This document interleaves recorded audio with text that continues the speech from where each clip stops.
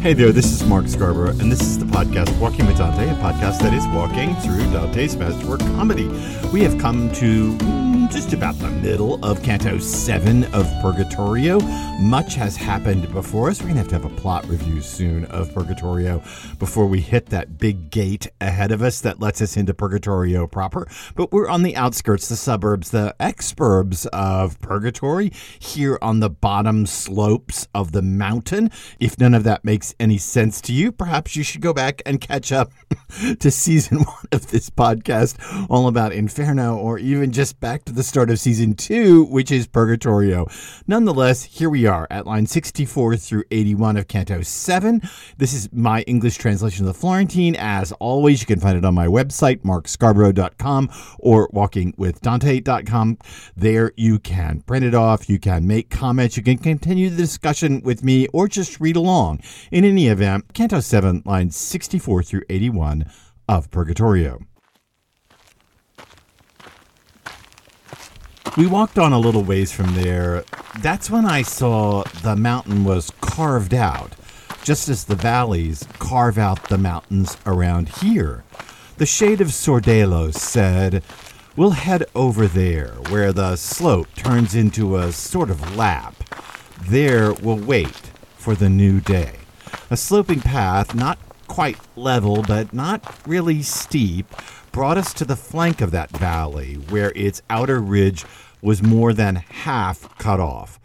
Golden fine silver, cochineal, and white lead, indigo gems, bright and clear, even a new emerald the moment it's cut. If any of that were set in that valley, it would all be surpassed, when it comes to the color, by the flowers and grasses that grew in that spot, as less is surpassed by greater. Nature had not only painted that spot, but had blended the sweet scents of 1,000 fragrances into a single indistinguishable aroma that I had never experienced before.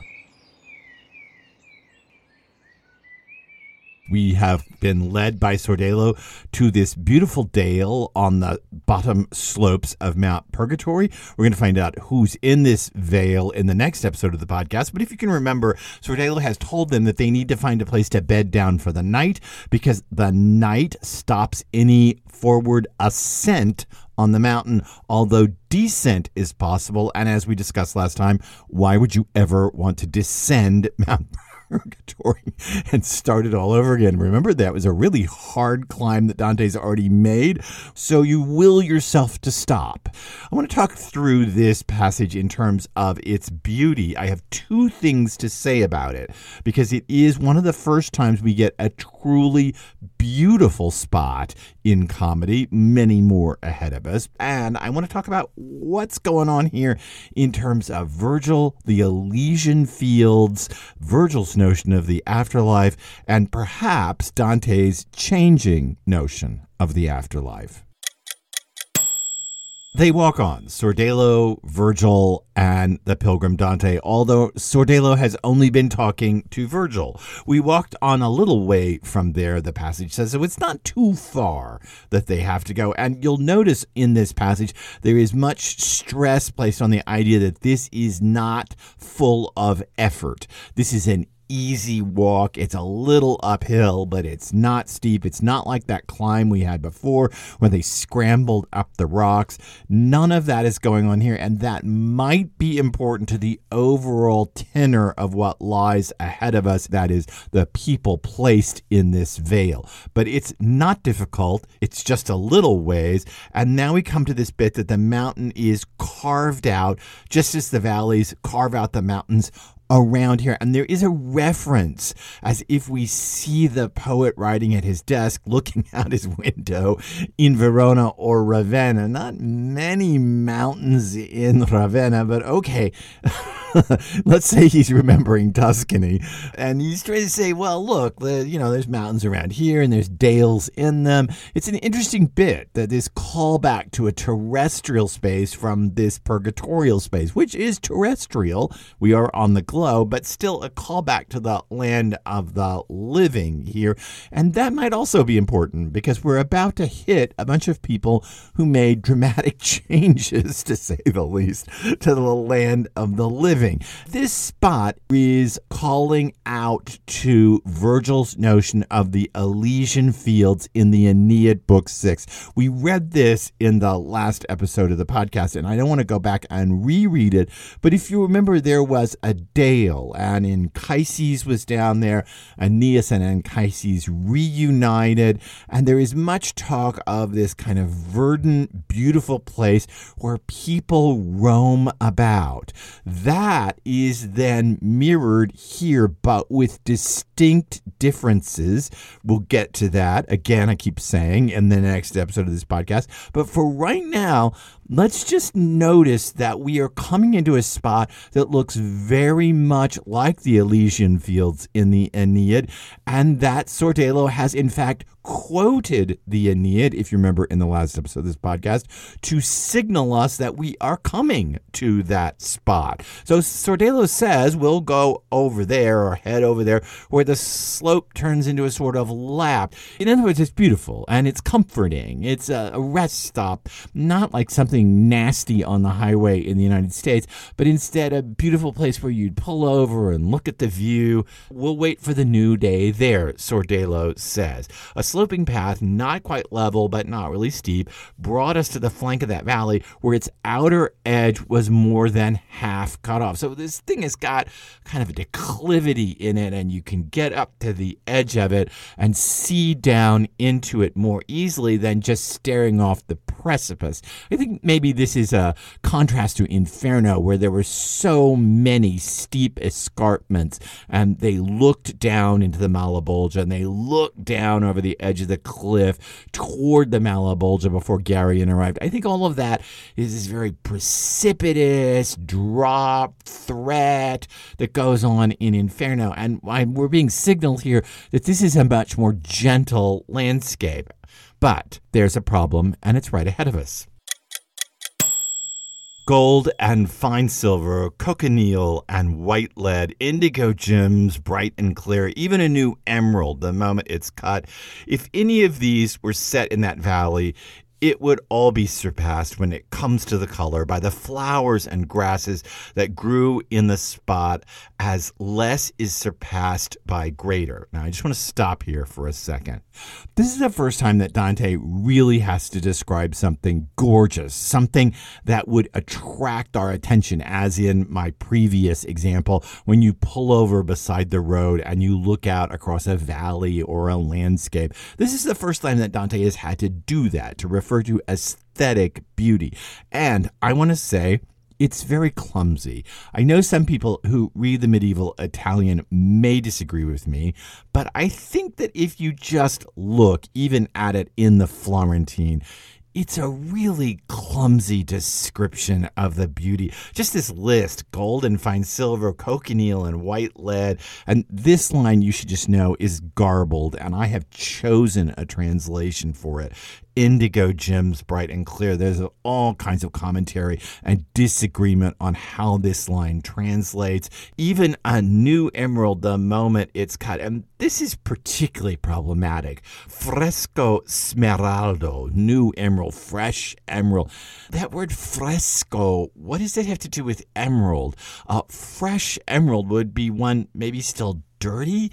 It wouldn't necessarily be a beautiful object in and of itself because it hasn't been polished yet. And I think Dante wants us to feel freshness and newness, but the imagery doesn't quite land, I think, the way he wants it to. And it goes on that they would all be surpassed when it comes to the color by the flowers and grasses that grew in that spot, as less is surpassed than greater.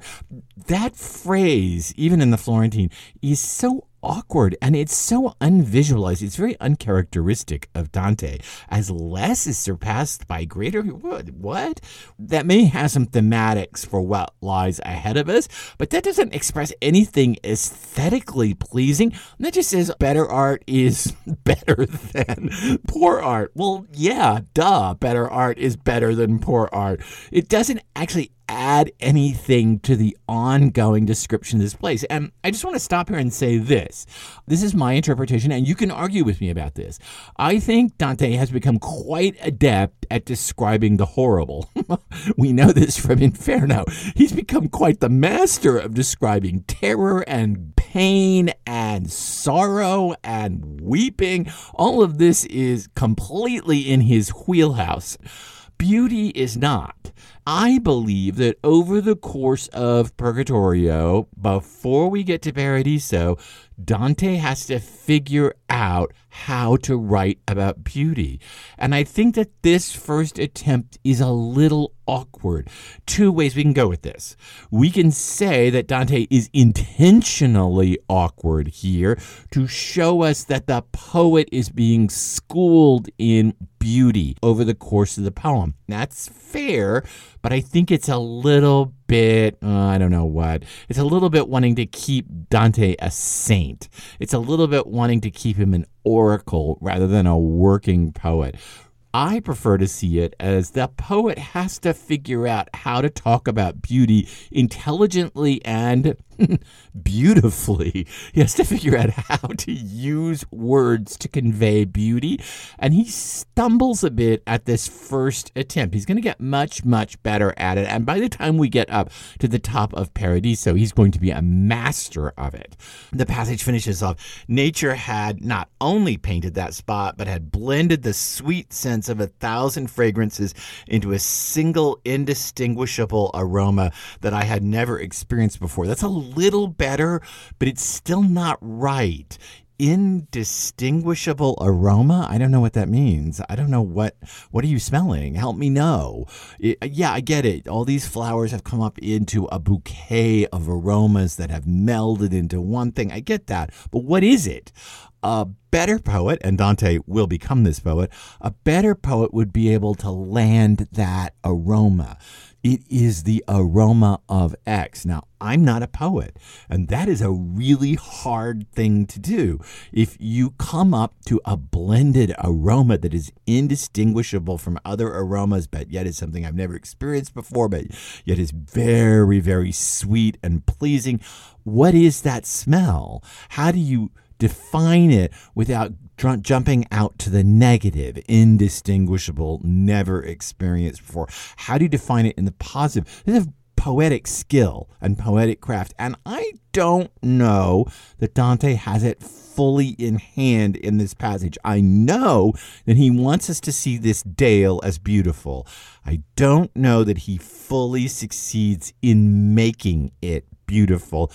And there's a second problem here, and this is the big one, so let's talk it through.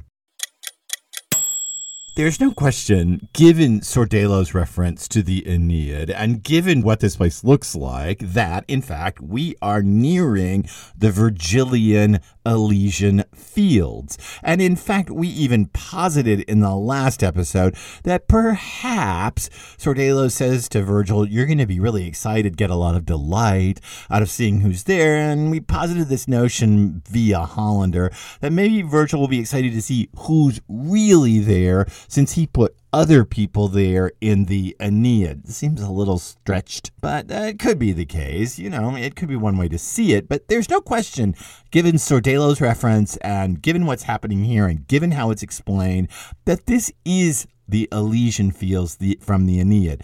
Here's the problem. We already had the Elysian fields. They were limbo. Back in those episodes on the Canto of Limbo in Inferno, we talked endlessly about the Elysian fields and about coming into this great place where the great philosophers and thinkers all hang out and how it was resonating with the Elysian fields, which means that the Elysian fields are being redefined. If we thought that spot in Inferno limbo, was the Elysian fields. Now we're being told, no, that wasn't really the Elysian fields. This is the Elysian fields. A couple ways you can think about this. Either Dante is rewriting comedy.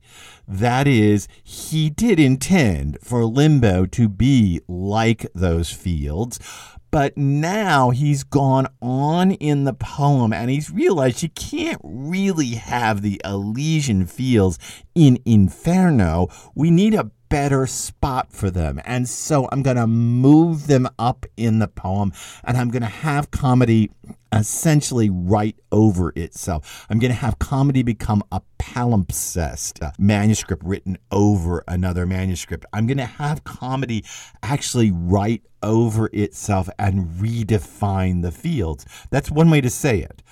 Or you could say that Dante is renegotiating his stance toward the Aeneid. Early on in comedy, the Aeneid is absolutely the foundational tome.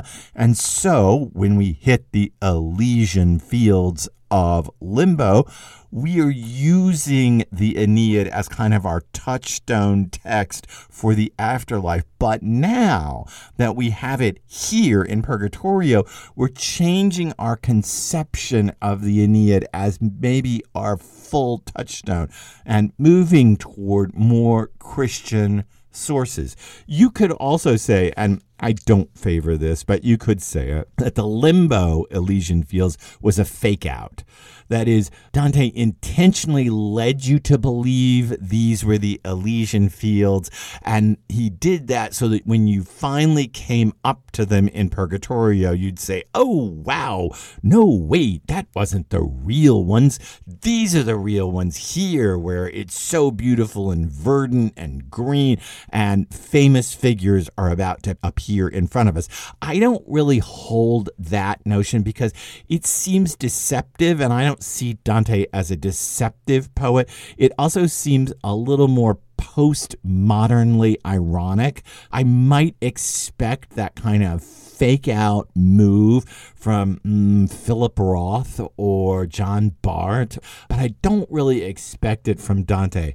I tend to think that, in fact, comedy is indeed rewriting itself as it goes forward. Again, I see this poem as partially in process, and this is part of what I would point to as partially in process. I'd point to a lot of things. I'd point to the changing notion of Virgil's character. I'd point to the fact that, like in the Malabolgia of the Thieves, comedy seems to be becoming suddenly a contest between various poets, and Dante's engaged in that contest, but then he drops that and he becomes much more humble in his poetry. He's negotiating his space in process. It's not that I don't think that he has some notion of where the poem's headed. Virgil, when he appears, says, okay, you're going to go through the world of sorrow, then you're going to go through the world of penance, this place here, and then you're going to go on to the paradise that I can't take you to. Okay, Virgil does say that, and even right there, Virgil does seem to indicate somehow that he might be on the journey among the penitents here in Purgatorio, which he is. Dante may have a notion of where he's headed, but at the same time, the details are being negotiated under us as he moves forward in the creation of comedy. I would say that this is a distinct moment in which comedy is a palimpsest, in which the manuscript writes on top of itself to move the Elysian fields from their original location in limbo to here, where we are about to meet some very famous figures. Before we round out this episode, I'd like to go back and read all of Canto 7 up to this point. So Canto 7, lines 1 through 81, and thereby get you a running review before we hit the figures in the valley ahead. So let's start and go right through Canto 7. After these honorable and easygoing greetings had been reiterated 3 or 4 times, Sordello took a step back and said, "You guys, who are you?" Before any souls worthy of climbing toward God were shown and turned toward this mountain, my bones had been interred by Octavian. I am Virgil, and for no other wickedness did I lose heaven than for not having faith. That was how my leader replied to that other soul, as a guy who suddenly sees something right in front of him, something that makes him marvel, both believing it and not, saying all the while, it is, no, it isn't. So it was with this Sordello. He bowed his forehead and walked back humbly toward Virgil. He bent down low to clasp him as an inferior would. "O glory of the Latins," he said, "through whom our language showed its full potential. O timeless source of prestige for the spot I'm from. What merit or what grace presents you to me? If I'm worthy enough to hear your words, tell me if you came from hell, and even from what cloister.